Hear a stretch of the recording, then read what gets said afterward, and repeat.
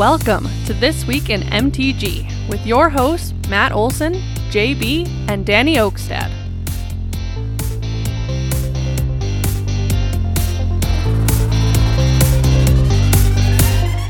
Hello, Magic folk.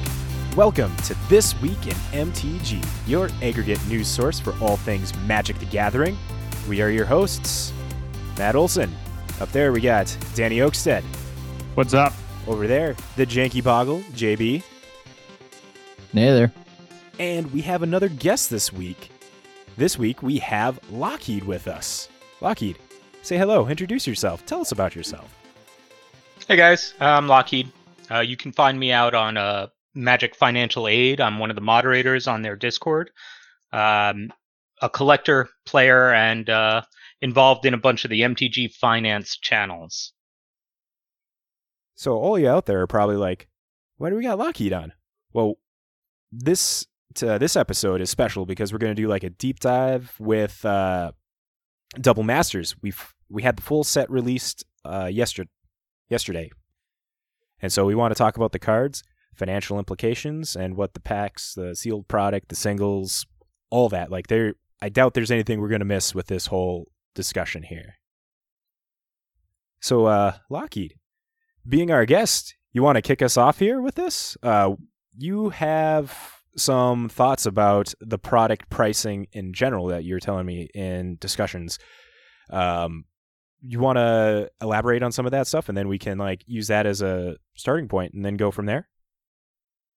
Absolutely. So Double Masters is an odd product with the VIP packs as well as the booster packs. The boxes are around $300 each. If you buy them retail, you can probably find them cheaper if you scour online. But the VIP packs are somewhere around $90 to $100 each. And you got to ask yourself, well, what's a VIP pack? And it's 33 cards with 2 foil box toppers, no non-foil cards except for basic lands. And those basic lands are some of the sweetest full art lands ever printed. Speaking specifically of the unstable lands, they also have the Battle for Zendikar full arts in them, which I don't particularly love. So the thing is, the products themselves seem to be very worth the money that you're putting into them. Now, the plain old booster box for $300 doesn't sound great. But if you are buying this as something to play with, the packs, and from what I have experienced, because I did a sample draft of it, the experience of doing the Double Masters draft is out of this world. If you get a box for anything under $290 to play with, you are spending your money wisely. The product inside should be easily resellable if you don't want to keep it, to make a good portion of that money back. The big thing that Double Masters has done right now is it's made the modern format affordable with all of the reprints in there. And I'm not just talking about the fancy mythics or the splashy rares. A lot of the uncommons and commons are cards that desperately needed to be printed en masse so that people could reach out, grab them, and build decks like Tron. The VIP packs are a completely different story. You're not buying these to play with. If you are the type of person, like myself, who's buying VIP packs, you're doing it for one of 2 reasons. You like to play the lottery, and you're cracking them to collect, or you're hoping to find something to bling out your deck, or, again, like me, you're cracking them open hoping to get something really big so that you could sell it and make your money back and keep just a couple pieces out of the pack. The VIP packs, if that's what you're looking to do, you're not buying a booster box. You're buying the VIP packs. The value discrepancy there is huge. Getting 6 box toppers for the price of what you would get 2 box toppers for. We can talk about the value of boxes. I'm dominating the time. I'm going to pass the mic over. No, that's all good. You being the guest, like we want to hear your thoughts, and then we build off of that. So clearly with the price of the VIP packs and all that stuff, comparing to just the normal pack, is great. And getting 6 box toppers is a great. All those box toppers are just so good. But I know one thing that I wanted to talk about when it came to the box toppers is those rarity upshifted 8 cards. The 8 cards that got the rarity upshifted for the box toppers that you can get in the VIPs and as a box topper as well. Yeah, some of those are great. I love the fact that they did like Brainstorm. That box topper version is gorgeous, and it's going to be sought after. People are going to want that for their EDH decks or their legacy decks.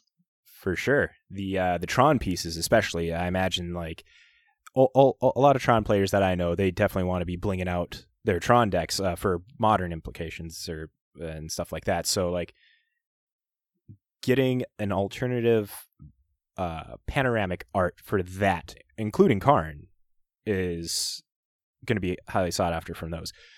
I do know that there was a lot of concerns about you feel a little robbed for getting these commons and uncommons as a box topper with a rarity upshift and stuff like that, for not getting like an actual rare or mythic. And when it trying to think. I can relate to that. But I mean, look at M21 and the collector's boosters and the upshifted Cultivate. I have yet to hear somebody be upset that they opened a Cultivate. Granted, if somebody opens a Fatal Push as their box topper, they might not love it. But that's every VIP pack and every box topper pack has 2 box toppers in it. The chances of them both being absolute stinkers, while it's not insignificant, it's still pretty small. Right. Because you got all these other awesome box toppers like Sneak Attack or any of the swords. Like, you open up one of those as a box topper, like you're just going to be a happy Magic player. I would completely discount your chances of opening any of the mythic box toppers. WotC has outright said that your chances of opening a rare box topper over a mythic is about 2 to 1. Oh, is it? Yeah. So.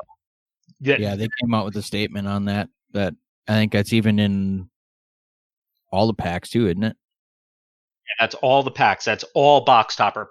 Wherever you might find a box topper, whether it's in VIP or the box topper pack from a booster box. Missed out on that box on that announcement. That was on the motherboard or the. So it came up as a Twitter conversation. I think I could probably find it, but I believe that it came from the guys at Star City Games directly asking, I want to say Blake Rasmussen, but I could be wrong. I'm sure somebody will correct me somewhere along the lines. They asked him directly on Twitter, and he gave a direct response. I don't know if you guys do show notes or not, but if you do, I can find you the link to that conversation. Oh yeah, we got show notes. Always posting up all the stuff that we talk about linked below so people can read the full articles for themselves as well. Awesome. I will find you that link then. Perfect. Now, I can't remember. What was the actual distribution of each pack, like as far as commons, uncommons, rares, stuff like that? For the VIP packs, it's 12 lands, 12 full art lands, 2 of which will be foil, 9 commons, 8 uncommons, 2 rares, and 2 box toppers, 2 showcase cards. For the regular boosters, it is the same as a normal booster, 15 commons, 3 uncommons, but you get 2 rares in there as well. It is, at the moment, unclear whether the rare takes the place of the token card or the ad card in a regular booster pack. Well, they got tokens and stuff in there, so I can't imagine that'd be taking the spot of the token. Like, they're just... Yeah, that wouldn't make sense. Because they did put out some new art for the tokens as well. So I wonder if they just took out one common slot then for the regular packs. I I mean, that would make more sense to me, but that's just me Draft as a player. boosters will have 8 commons, 3 uncommons. Oh, it's only 8 commons. That's what so it they is. did shave one down. Okay. Yeah, 2 rares, and 2 foil cards. It does not mention anything about tokens, but we can assume there will be tokens in there. VIP edition will be 2 foil showcase rares or mythics, 2 foil rare or mythic, 8 foil uncommon, 9 foil common, 12 basic lands, 2 of which are foil, and 2 foil double-sided token. So it's not terrible then for the VIP packs. It's not a terrible amount. Your value is great on those VIP packs. If you are looking to purchase for value, you should be going for VIP packs. If you're purchasing to just play with the cards, you should be going for the draft boosters. With the VIP packs, I think there are several people online that did the math for if you spend $90 before tax to get a VIP booster pack, all these a lot of these cards that you get in there, you can imagine that you're getting like $20 of value for a card, just in the rares and the foils alone, and all the lands and stuff like that, just like pretty flush, like it equals out to about $10. So they were saying that the value is definitely there if you can find it for sub $100, like you were saying. Yep, that is exactly right. $90 is the sweet spot, and if anybody cares to look around, you can absolutely find them for cheaper than $90. Yeah, online right now, eBay is showing the first listing for $89.99 before tax and shipping. So, yeah, I don't want to give up too many sources because I do want to push people to check out my site, Magic Financial Aid, where we do help you find these things. So, but the bargains are out there. Do a little hunting, do a little Googling, you'll find them. We'll totally link to you if you want us to, so that way our listeners can find you and then go find these awesome deals online for these VIP masters. 100%, absolutely. MFA, Magic Financial Aid, we're a finance community that's based on helping each other play the game cheaper, get our cards cheaper. We're not about, flipping cards for money, though some of that does happen. Yeah, it's just something that happens with cards at any point. It's just like, got a $30 card. I want to make some profit on that just alone and not just like help out. Right? Yeah, absolutely. We also assist with, how to out your cards when you have something of value. So, when we call it financial aid, we really mean we're here to help you with managing your Magic finance. Which is super good because a lot of the times, a lot of people just automatically assume Magic finance is with like the scummy overlords that do all the negative things to Magic prices and stuff. So showing that you're a caring community and like showing to help out is like, hey, you're just hearing about the bad ones. Like everybody else is not like that. 100%. I'm actually part of several Magic finance communities, and while there is some I want to say scummy practices out there, the ones that I personally invest in, the ones that I moderate on, the ones that I get involved in, are more about community and helping one another and helping other people. My personal goal is to make Magic more accessible to the average layperson. See, and that's awesome. See, I like that because I come from more of the budget side of the game. And I think that's great that there's more people out there pushing for that. There are a ton of us out there.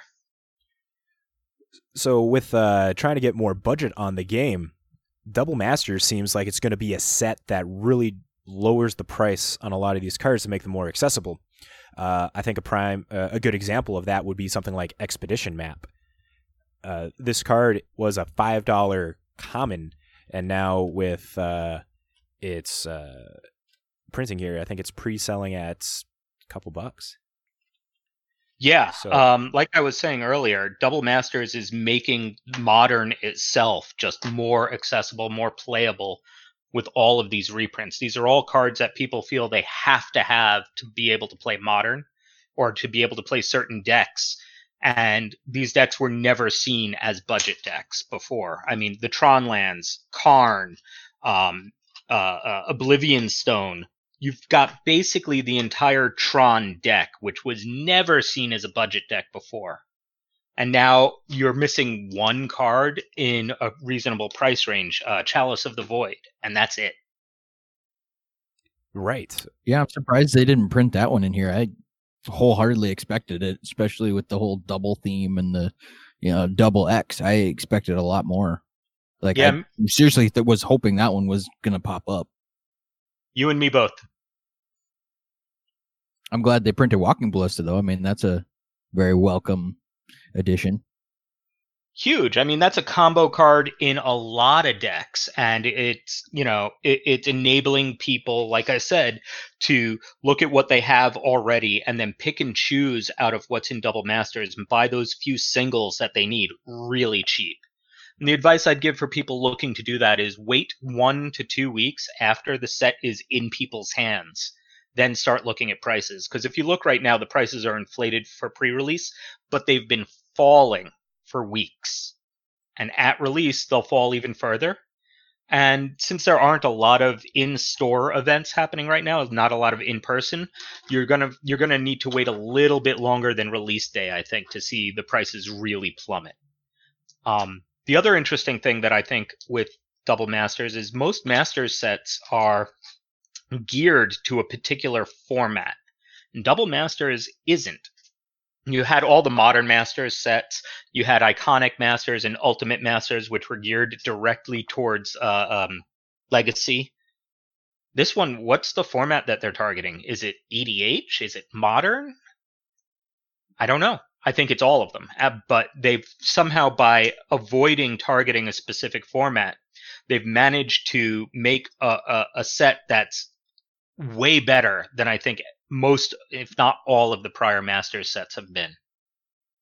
Yeah, like it seems like a quarter of the cards here can be easily like, oh, this is for Commander Legacy. Quarter of these cards can be for Modern specifically, and stuff like that. Like you got Toxic Deluge. That's a card that Commander players that are wanting to play a little more on the CDH or just have a cheap board wipe want, and that's a big Legacy card as well. And now it's more accessible, and you get a pretty cool reprint or a pretty cool new art with it as well. Yeah, Toxic Deluge. I mean, that's one of the top 3 cards that people have been demanding a reprint for forever. And to get a to look for a premium version that wasn't just foil, to get a premium version that wasn't just foil, that's awesome.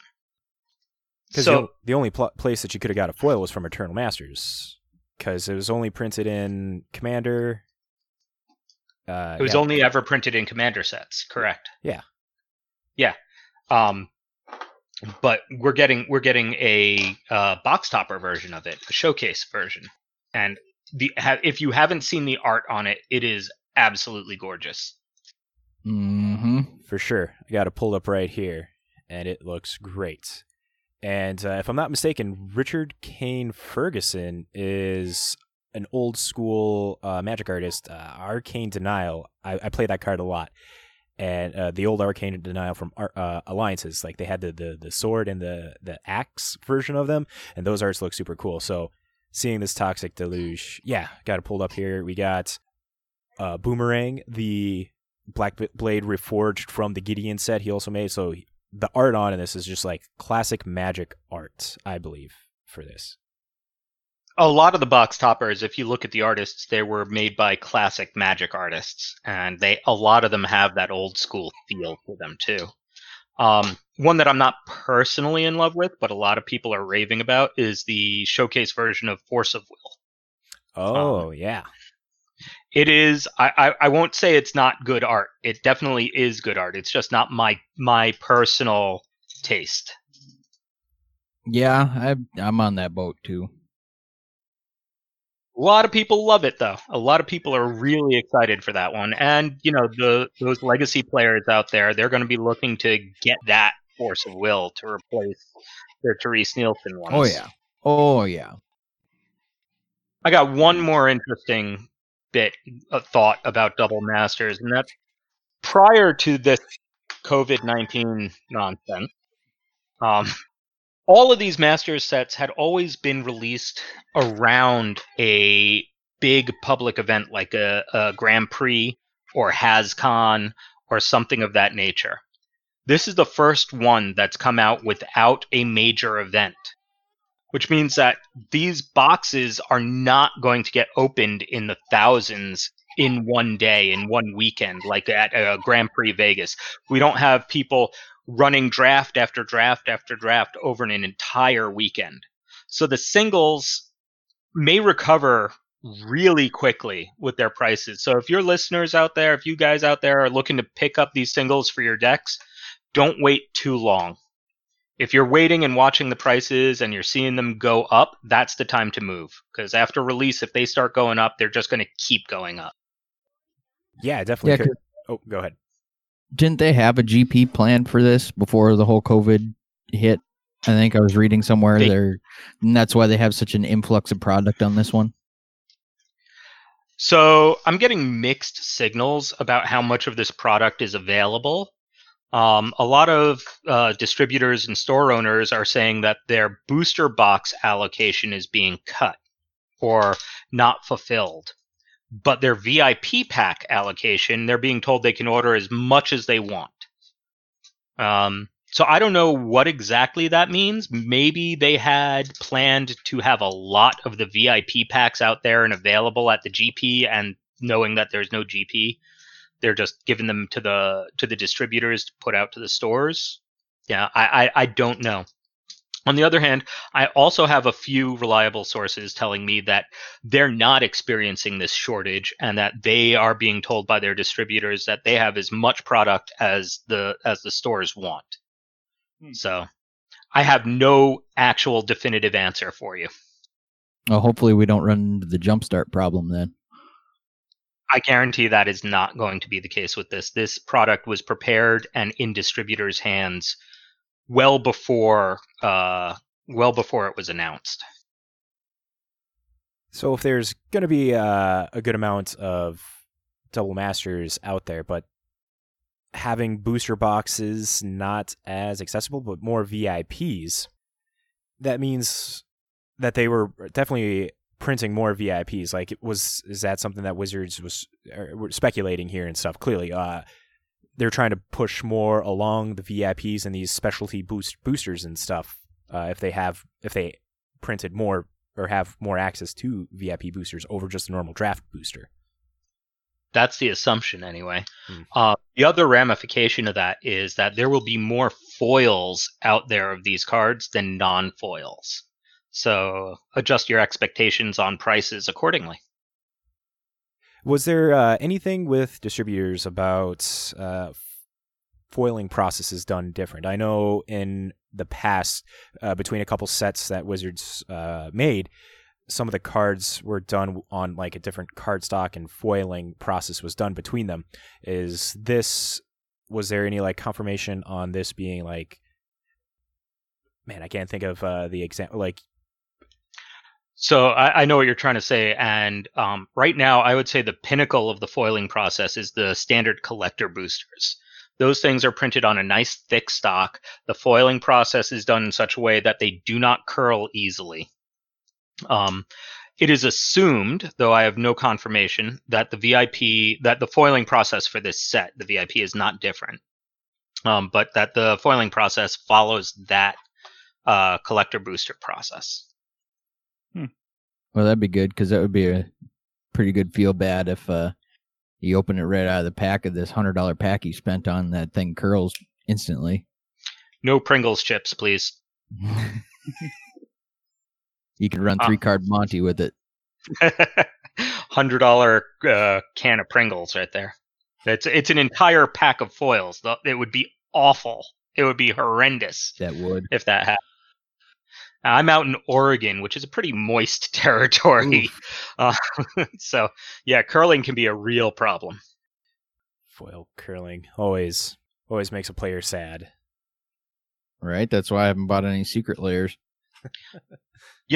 I've had really good luck with my secret layers. I had very slight curling on the Theros set, but other than that, they've all been solid. The Godzilla lands are amazing. They are just like the collector boosters. They're thick, they're crisp, they haven't curled on me yet, and yeah, I'm a big fan. This is just more for personal knowledge. Is there a way for people like us to like get information on the printers and stuff process and changing cardstock and that? Like whenever someone talks about like a cardstock and stuff got changed, like, is that just like one of those things that store owners and the distributors like converse between themselves, and if they let that information out, that's how the public knows? Like, where could someone like us go to kind of keep up to date with something like that, maybe? So WotC keeps their printing process very secret for good reason. We don't. Everything we talk about, everything you hear on the internet about the printing process is mostly conjecture. Occasionally on the mothership, they will talk about it when there's a significant change. For example, a few years ago, they changed the printing process in the US to match the process in Japan, which had an impact for artists who want to sign cards because the finish on it required a different kind of pen. So they made a big announcement about that. But generally, they don't say anything. The talk about the printing process comes from people who open the cards and who have some knowledge of how these things are made. I've been collecting long enough since the games came out that, by the feel of a card, I can tell you what era it was printed in, whether it's modern era, whether it was printed in the original print run, or if it was printed in Japan, so on and so forth. You can, if you don't care about your cards, or you have some basic lands, one thing you can do to check to see what these cards are done is tear a basic land in half from a bunch of different sets from across time, and you'll see how the layers are put together. You got to tear it not just like a clean tear, but in a way that it peels away so you can see the layers, or strata, like a geologist would look at rocks. Especially the foils. Now you'll see some of them have a black layer in the foil, some of them don't. Some of them have, all kinds of stuff that you wouldn't expect. Then you get, how to detect a counterfeit. There's the blue core, black core counterfeits, things like that. And knowing your way around a card will help you identify what changes they make as the cards come out. I know watching some people online talk about old school printings and stuff on cards, like the blotting and stuff. It's always interesting to see the progression of like the printers and stuff when they had like different inkjets, like there's different designs, like when you get real up close to the card. I've always found that stuff pretty interesting. Yeah, I can't even think of what it's called at the moment, but like comic books used to be printed with a circle pattern, and cards were too, to rosettes. That's the word I'm looking for. The rosettes to change colors around the card, because they were only printing with CMYK, cyan, yellow, magenta, and black, and they had to basically use a dot matrix pattern to get those colors to mix to make other colors. And that's how you would get a full range of colors. And when you get up close to it, you can see those dot patterns. And that's actually one of the ways you check a card to see if it's counterfeit. The back of the Magic card has not changed since the original printing of the cards, to the point where a printing error that made it to the initial run of Alpha is still intentionally being printed. Really? On the back of the cards? Yes. Down at the bottom where it says Deckmasters in blue, there's a dark swash that goes through it that looks like it's intentional.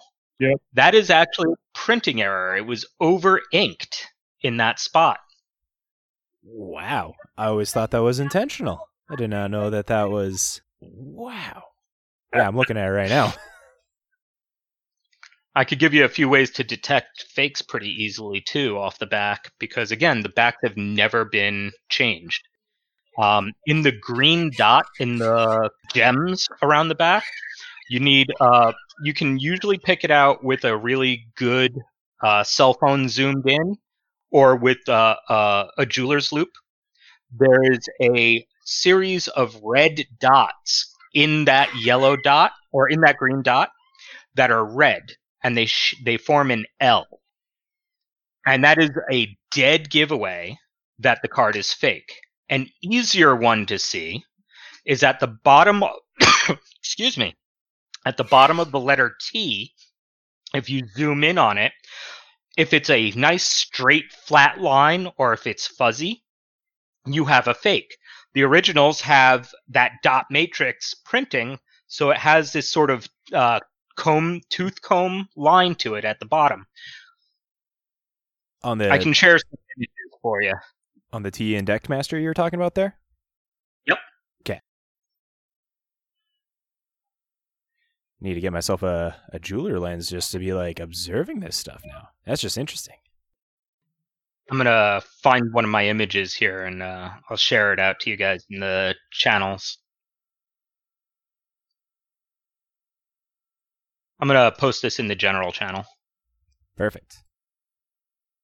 You open up that image and you look at the bottom, you'll see that wavy line up and down, up and down, up and down. Yep. That T, that bottom of the T, should look exactly like that. Some very slight variation, but that's what it should look like. A fake will either be completely straight or it'll be fuzzy. Here, I got a fake one to post for you too. This is through a jeweler's loop. You can see the circle and everything, but if you look at the bottom of that T, it's all fuzzy and it's not as clearly defined as that wavy line. Yep. Yeah. That is a fake. You can also look at the rosette pattern. Those are the dots you see in the image. You can see how they differ. That's another that requires a lot more knowledge on what that should look like when you're examining it. It's harder to reference. The thing I would tell anybody looking to identify a fake would be to have older cards in your binder of that same era that you are comparing to. So if you go to a store and you're trying to buy, let's say, a dual land, and you're concerned that it's a fake, if you have a revised basic land from that same era, you can compare the two cards for print quality, for rosette pattern, for all sorts of things. But I think that's a different podcast. Yeah, we'd have to get the counter spells. There we go. Crazy thought on the top of my head. Probably not right, but anyway, you guys got any more questions about Double Masters? Well, let's see. With Double Masters, you said that you did some draft simulations? Yeah. And the format is different than most other drafts because your first pick, you're actually taking 2 cards. The rest of the draft is as normal. With taking those 2 cards, a lot of people are super happy about that because then you can like really dive into an archetype if you get like 2 cards that work very strongly in something like that. That's exactly right. And the archetypes are fairly clearly defined. All you got to do is look at any of the cards that are double colored, multicolored in the set, and they pretty much spell out the archetypes for you. For example, you've got what's a good one? Red white is artifact, more to the point, equipment based. Blue white is tokens. Black blue is artifacts. You've got some definite overlap with some of these where you can draft into 3 and 4 colors, and you've got the gold cards to support those as well. And the archetypes are awesome. I really recommend checking it out. If you get the opportunity to draft this in person, do it. I am picking up a box and holding on to it and drafting that when we're able to. That is my whole plan for that. That is my plan as well. I picked up a box pretty early, hoping it actually shipped. And my plans are, as soon as we can get an 8 people together in one place safely, we're going to draft it. With some of these cards, talking limited, how much do you know about something like Pauper? Like, is Pauper one of those formats that you're well versed in? Because there's a couple cards that have been rarity shifted down to be allowed in Pauper now. So Pauper is not a format I'm versed in. I've actually never played a Pauper. Pauper might be the only format that I've never played, aside from like pre-modern. I played pretty much everything, but I have never played Pauper. So I'm not much to speak on it. I'm not one for that. Sorry. No, you're all good with that. Just thought I'd check because there's like 25 cards, I think, that have been shifted down into Pauper. Yep, cast down. Yeah, I hear a lot of my friends talk about it, and they're pretty excited about the stuff that's made it down into the commons. It really makes you think that maybe Double Masters also has that. It's also catering towards Pauper players as well. Then too. You know, we were talking about Legacy and Commander and Modern, like getting some of these strong cards shifted down. Like this is just a set for every format. Then it seems. It could be. I mean, that might have been the thought when they made it, and if so, I hope they keep that up because, like I said, making the game more accessible is better. Leave premium product for people who want it, and make the cards that you need to play more accessible to everyone, so that everyone can play the game. That's I love that philosophy. For sure.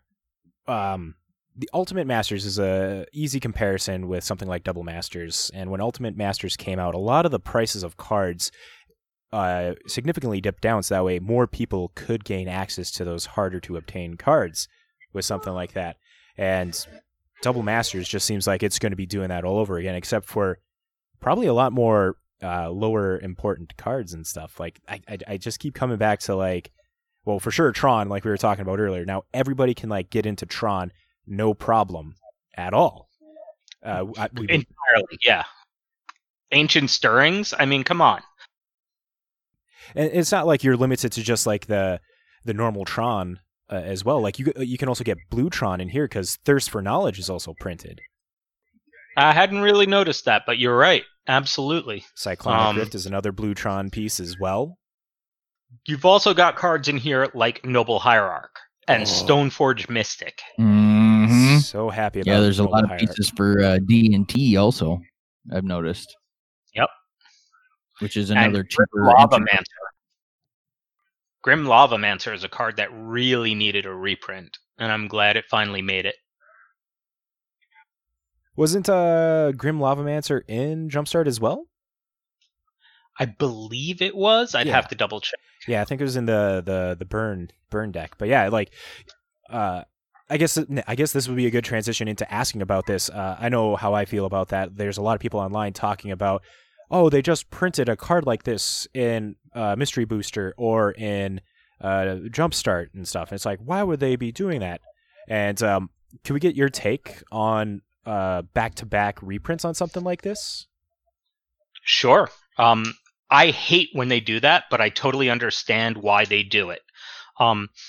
So a lot of the times, the reprint that they're doing back-to-back, if you pay attention to it, they're reprinting it into very different products, like Jumpstart and Double Masters. Those are products that cater to two completely different types of people. Jumpstart caters almost entirely to people who want to buy those packs and play with them. People are not buying, well, people probably aren't buying those packs just to crack them and get singles out of them. No, I can't imagine. That's another one I got a pack for, and I'm waiting to be able to live draft it with people. Right. Yeah, that's my point. That is a set that is catering to a completely different demographic, and a lot of those cards, once they enter their targeted demographics' hands, they're going to be gone from the market. They're not going to be resold somewhere because those are the people who play at home with their friends and then put the cards away and never touch them again, or they build EDH decks and they don't either know how to sell their cards, don't want to sell their cards, or aren't interested in selling them, so they're trading amongst themselves. the nameless, faceless, casual players out there are the majority of the MTG market. Not the competitive players, not the financiers. These people who play kitchen table Magic are the majority of the people buying packs. I feel like that's always something to really hit home on when it comes to the demographic of Magic players. Like, we are more enfranchised with Magic and stuff, so we see all these people that like make content and stuff for Magic, and we forget about the people that are not as interested in that side of Magic. They just buy the packs, they make the decks, and it's the kitchen table Magic players that really make Magic go around. I know, I can't remember, I was a blogatog a long time ago where Mark Rosewater was specifically talking about how the kitchen table players are one of the biggest people that they're always selling packs to, like set after set, and that's what they always focus on, because they're the ones that are always getting their money. You get like these people that are enfranchised with the game, and all of a sudden they're like, oh, I'm not buying from WotC because they did something like this. But then you got the kitchen table player that's like, oh, sweet, there's a bunch of packs at Walmart now, or I can get some on Amazon, and then just buy it that way, or get a commander deck. That kitchen table players. There is a historical precedent that can point you to just how big the casual pool of players is, and that's back in Time Spiral block. Reportedly, Time Spiral was one of the most reviled standard extended formats out there, and tournament and FNM and in-store events were down. People were not playing.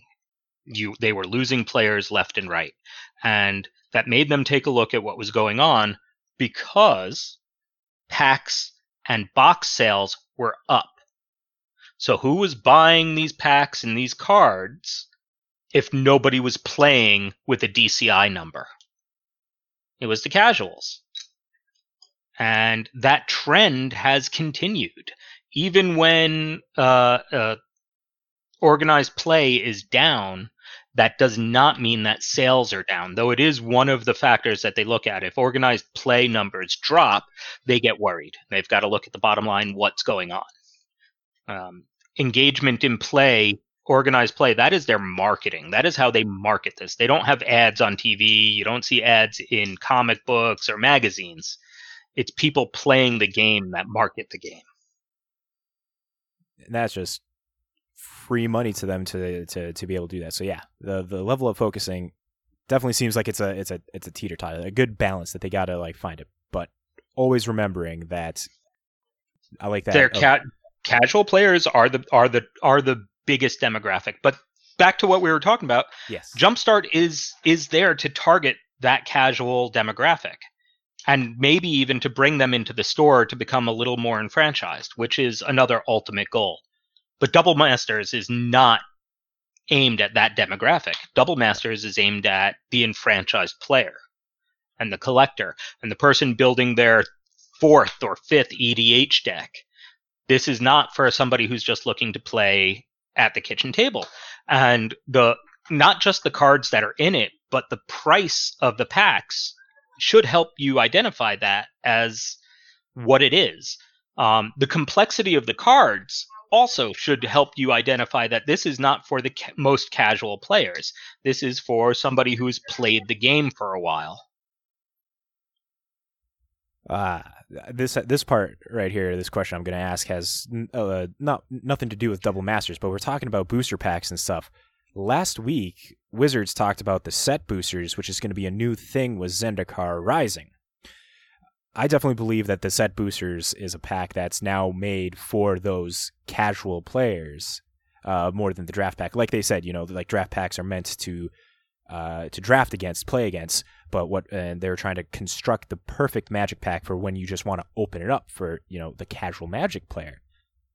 I believe that the set booster is going to be a home run for something like that, but the $1 price difference is definitely going to be were maybe worrisome and stuff for maybe those casual players, because if they see a pack like that, it's like, I've been paying $3.99 for a pack for this long, and now I'm paying $4.99 or $5.99, whatever it's, they're hoping it to be. Only supposed to be $1 more, so Right. Well, the fetch lands are only supposed to be about 150, and we see what happened there.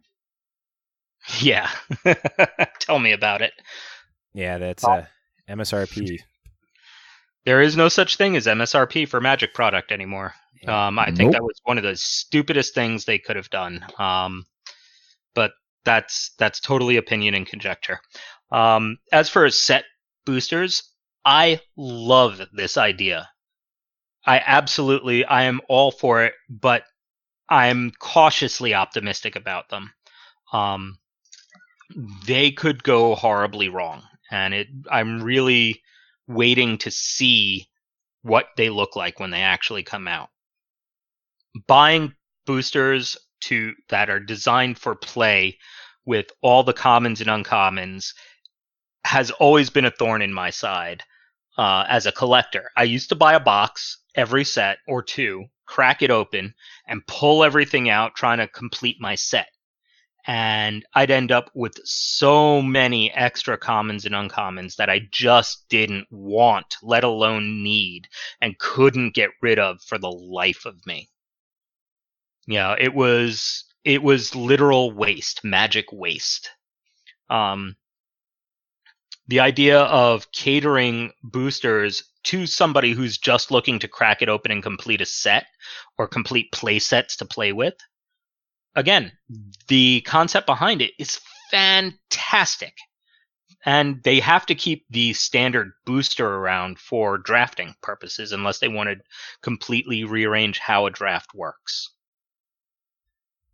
Drafting is one of their major formats that they're always trying to focus on and stuff. So I can't imagine changing the draft format is something that they'd be wanting to do. I can't imagine it, but they've done it before, so... Have they? Oh yeah, drafting used to be a completely different format than it is now. It used to be something called, is it Rochester Draft? Where you crack open the pack, you lay out all the cards face up, and then you go around the table, each person picks a card out of the pack. One pack at a time. Oh, so you rotate instead of the pack. That's right. And you get to know what everyone's picking that way. I suppose. You don't pass the pack around. It's actually laid out on the table, and the person who gets first pick takes that card. And the next person takes that card, and the next person takes that card. And it would go around and around until all the packs were drafted. It would take forever. I do recall seeing this style of drafting. I didn't realize that was the way that they did it before. I just thought it was like an extra way to draft that other people came, because there's like the vintage Rochester Cube or something that Marshall Sutcliffe took part in before COVID happened in February at one of the last GPs there, when he was like live tweeting. I'm like, this is crazy. You're like seeing what everybody's picking and stuff. I'm like, I just thought it was like an additional thing. I didn't know that was an actual... That was the original way to draft. The more you know. Wow. Yeah, we've not been in franchise as long as you have. So I've been playing this game literally, since it came out. So I've been around. Let's see. I jumped in at the end of Scars of Mirrodin at the time of Innistrad was when I was getting in. So I started playing this game in cafeterias and mall food courts way back in the early 90s. Person that I used to play with and trade with was Brian David Marshall. Oh, and then he started up this place called Neutral Ground, one of the first, of the modern style of game stores in New York City. And I used to play there. I used to run tabletop role-playing games for the store. And I'd play Magic there. And that was where I got my start. That is really cool to go back then, be affiliated with BDM. Brian David Marshall. No, you want to hear really cool? I'm gonna say something really nice about BDM. I had not seen this man in about 20 years. Okay. And I moved all the way to the other side of the country. I live in Oregon now, not New York. I went to PAX Prime. It was, I want to say 2012. And him and Marshall Sutcliffe and Reed Duke were sitting in the hotel lobby of the hotel I was staying in, drafting a cube with a bunch of other people. And me and my friend walk past, and I'm watching, and BDM looks up at me and says, "Do I know you? Hey, you're Adam." My real name. He remembered my name. Called me over, and we had a conversation. He was asking me about my old collection because he remembered it and all that. It was awesome. That man is a peach. I gained like 30 pounds since then, since I had last seen him. I cannot believe he remembered me. So kudos to that man. He is one of the best. That is a mind like a steel trap. Like 20 years you said that you haven't seen him, and he's just able to call you out like that. Yeah, totally. I mean, it blew my friend's mind that he knew me. You know, I had told him before that I had met him, that I knew him. That he didn't believe me because, you know, it's a story. And then he called me out, and it was awesome. Yeah, I can't imagine the feeling like something like that if I had a high level Magic player just be like, Matt. It's like, well, first off, I don't know anybody, but what are you talking about, Matt? You know Corey. Oh yeah, I've met Corey Baumeister, but I don't know if he'd fully remember me. If he does, that's great. But let's see. Let's try and finish off strong here with a couple more Double Masters discussion. Yeah. So we covered some of the cards and like prices and stuff when it comes to trading or cards, moving the cards down, making it more accessible. Man, like the accessibility of this set, I just can't get my mind how great these cards are that they reprinted. And so I got a question for you guys actually about Double Masters. So for each of you, if you were to open just a single card out of Double Masters and it was the card that you absolutely wanted to get out of it, which card is it and why? Ooh. Strong question. I think I know what my answer is. I have a couple cards that I'd want, but my number one, it can only be one. No, yeah, I know, but I'm pretty sure I can narrow it down to one pretty easily. You got yours, JB? He's looking through. Yeah, I think so. Even though I'm pretty sure it's going to be the same as Danny's, but well, my card that I would love to open would be the new Blightsteel Colossus art. Oh, that is a gorgeous card. Yeah, it is so. It looks like it's like actually moving when you're looking at it. Like you feel the power, and that little guy that's in his hand. It's like he's done for. You see how. I imagine like very anime speed, like is what Blightsteel Colossus did to get this guy. Just like showed up right behind him, Dragon Ball Z style, and picked him up. Like that's like the movement that I'm getting from this art, and it's just so epic. That is what I would love to open up in a pack. Do you have a deck to put that in? Oh, I do. I got. What's your format of choice? Format of choice. It teeters between two. Right now, it's a lot of EDH, but it goes between EDH and Modern a lot of the time. Modern's really kind of like been put on the back shelf since COVID and stuff, so it's been EDH and playing online. But I got a Mimeoplasm Infect deck that I would love to get this card in. Oh, wow. All right. Who's next? Yeah, he's that kind of player. So just because it's a staple in both basically every commander deck that I have, Avacyn Angel Vault showcase art. Nice. Just because you can't argue with Avacyn against her. It's just... I can argue. I'll lose, but I can argue. I can argue with anyone. But yeah, go ahead. Since Danny went and took it, that's the exact same card that I was thinking. I've got a soft spot for Angels. It's actually the very first deck I built was an Angel Tribal deck. I still have it, actually. I love playing it. And this is always one card that I wanted to put in that deck, but was never able to because the price point's always been so high. So I would love to open this, especially with that box topper art. I mean, it is just a beautiful card, and it would be a welcome addition in that deck. Oh yeah, for sure. Nice. For myself, the card that I want to open most would be... Ooh. That's actually tough. I think Land Tax is actually the card I am actually looking forward to opening the most. I have one in my cube, but it is a gold border version from one of the gold border World Series decks. Mm-hmm. And I'd love to replace it. And I could probably pretty easily get a Land Tax. I mean, it's not a big card or anything, but there's just a thrill to opening up a card that you know you want to put somewhere, that you don't have to go out and hunt for it and find it. So I think Land Tax is the card for me. You get such a kick of dopamine when that happens, and it's like that's hard. That's right. My backup would have been Rista Redeemed because I don't own one, and at some point I want to build an Elf Tribal deck. So EDH, and I think he would be the commander. So Okay.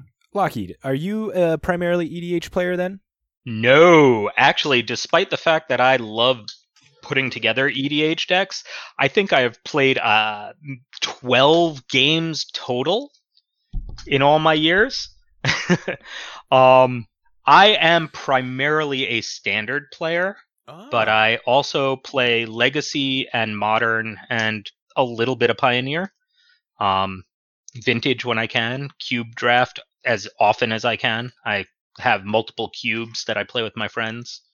I do not play Limited that often. My wife does all the Limited events while I play all the constructed events, so that one of us is always home to watch the kid who doesn't play Magic.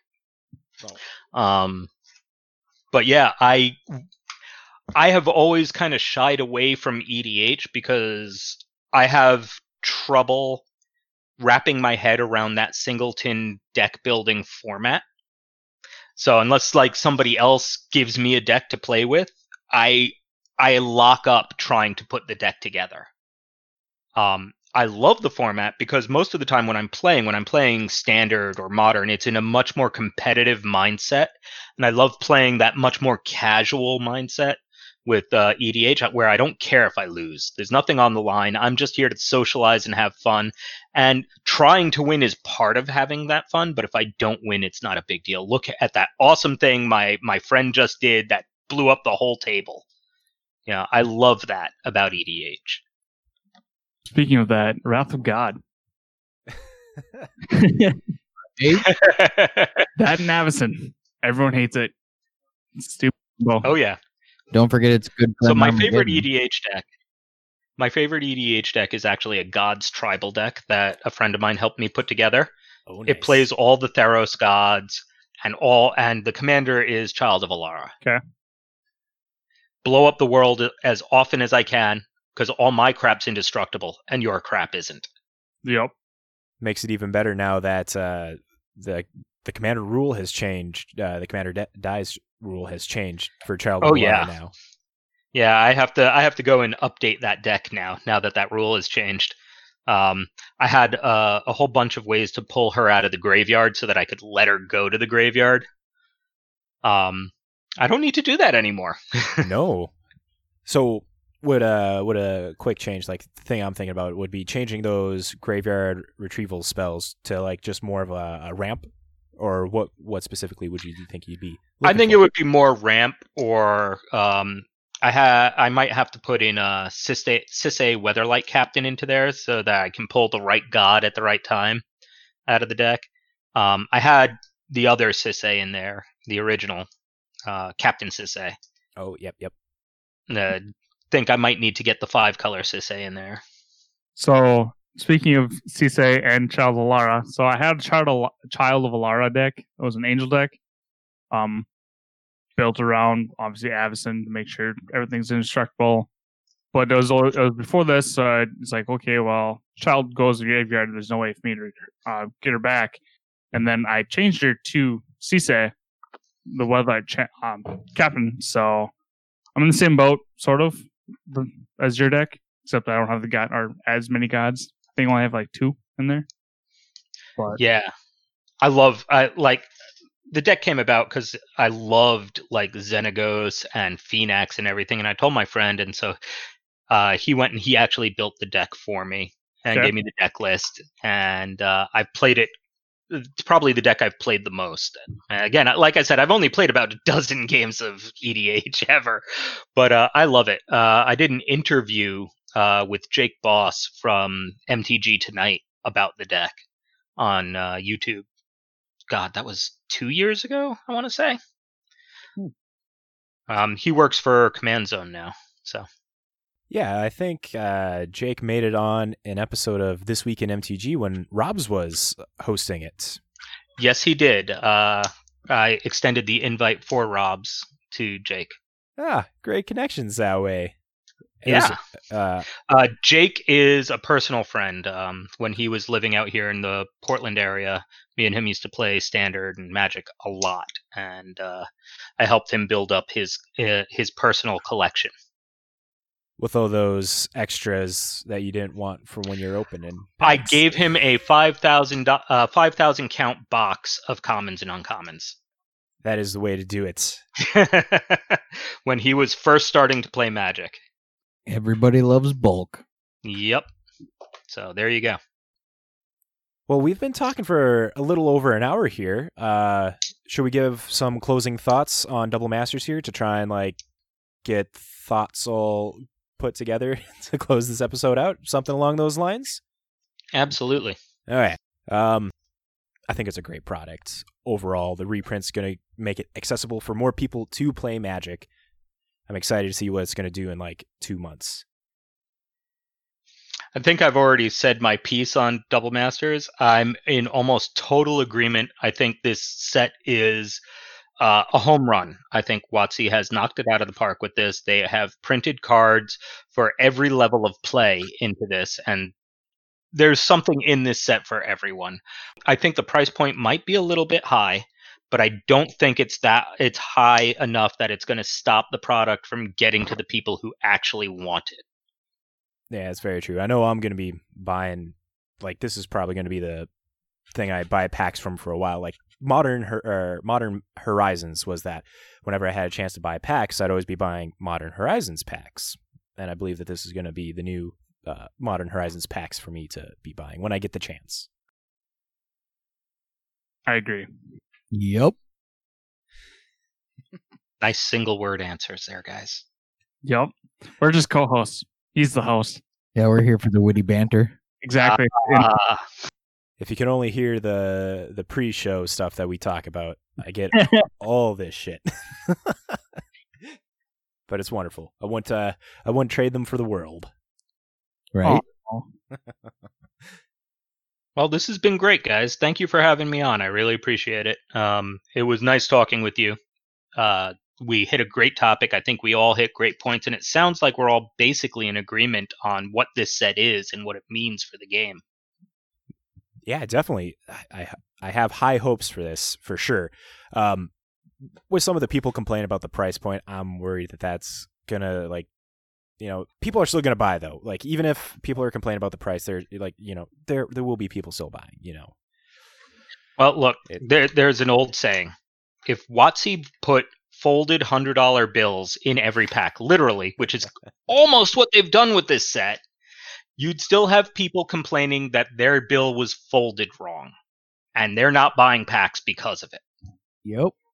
Where there's a will, somebody will find a way to complain about it. That's right. Lockheed, thank you so much for this. Maybe we'll do a follow-up in a couple months, you know, like the couple months as Double Master's been out, and kind of see where things are going, and maybe we'll go deeper and stuff from there. Maybe do a follow-up on the set boosters. Oh. See how that all pans out. Count me in. I would not mind revisiting with you guys. That is Perfect. great to hear. Lockheed, thank you. Final shout-outs. Plug yourself, man. Let's get some more about Magic Financial Aid. I'll make sure to put descriptions if anybody doesn't catch this part, but... Sure. Again, I'm not really plugging myself. I don't make any money or anything from MFA. I am simply a moderator for the community. The place is run by a guy named Chaz, who is an awesome guy who started the whole thing with the intention of building a community who talks to each other, who shares information with each other, and who helps each other out. You can find me on their Discord server or on pretty much any Discord server that deals with Magic Finance. I'm on all of them. But Magic Financial Aid that's the real place to go. And if you want to check it out, you can check out their Patreon at patreon.com/ChazVMTG. And that is where you go to find me. There's a public channel. You don't have to be a member to hop on the server and check it out. Perfect. Thank you so much. From there, we'll catch you all next time. Thank you.